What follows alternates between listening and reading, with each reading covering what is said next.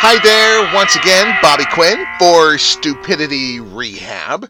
As we look into the Stupidity Rehab book right now, we're on the chapter about going out, aka clubbing. What do you think about that? Now, this is a subject that I think all of us can get something from today. Now, we have a well-known gentleman's club in my area.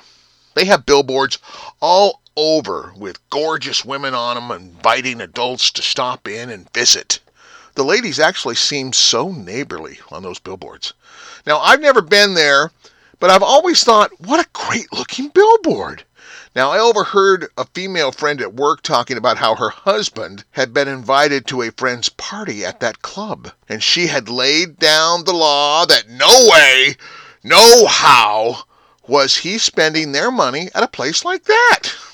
Now, a wise man would have just kept quiet and let that conversation alone. Not me. I told her how I was disturbed by the attitude she'd taken with her husband.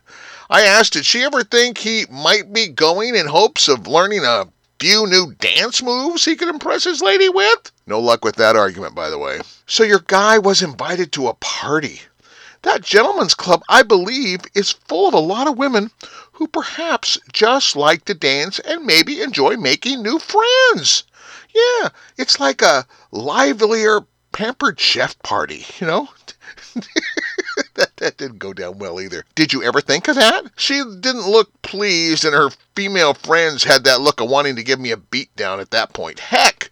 One macho woman who looked like she rolled her own tampon said, "Women objectified is wrong, and the whole stuffing dollar bills in a tiny outfit don't sit well with me." I told her, first off, great word, objectified. Secondly, if the dollar bill thing is a problem, why not tell your significant other you're only comfortable if he puts his bills in maybe like a well-displayed tip jar? Problem solved. She didn't think that was funny. I told my wife later about the tip jar comment, and she said I was lucky not to get punched. I mentioned how watching movies like Roadhouse and Coyote Ugly taught many men and women how employees in those places have hearts of gold, and perhaps maybe you're just trying to make ends meet. And I asked if she'd ever watched Magic Mike. She said yes, with some friends for a girls' night out. Well. Isn't it funny how you have a set of rules for you and another set for your man? That gentleman's club is just a bunch of people dancing. You know, I used to watch American Bandstand. I assume that doesn't sit well with you either.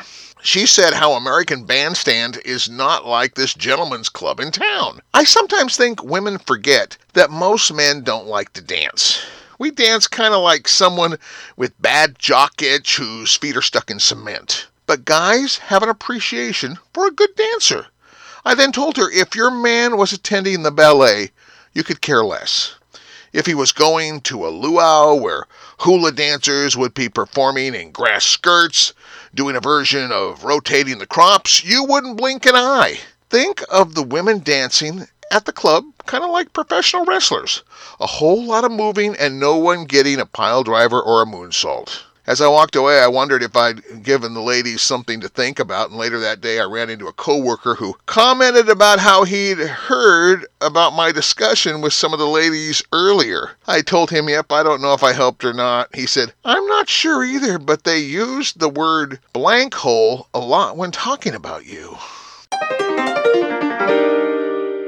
You know, in this world, there's a lot of moments when we lack in intelligence. But those times when we lack in intelligence, we can make up for it with stupidity. That's why we've got Stupidity Rehab. This is Bobby Quinn. Take care.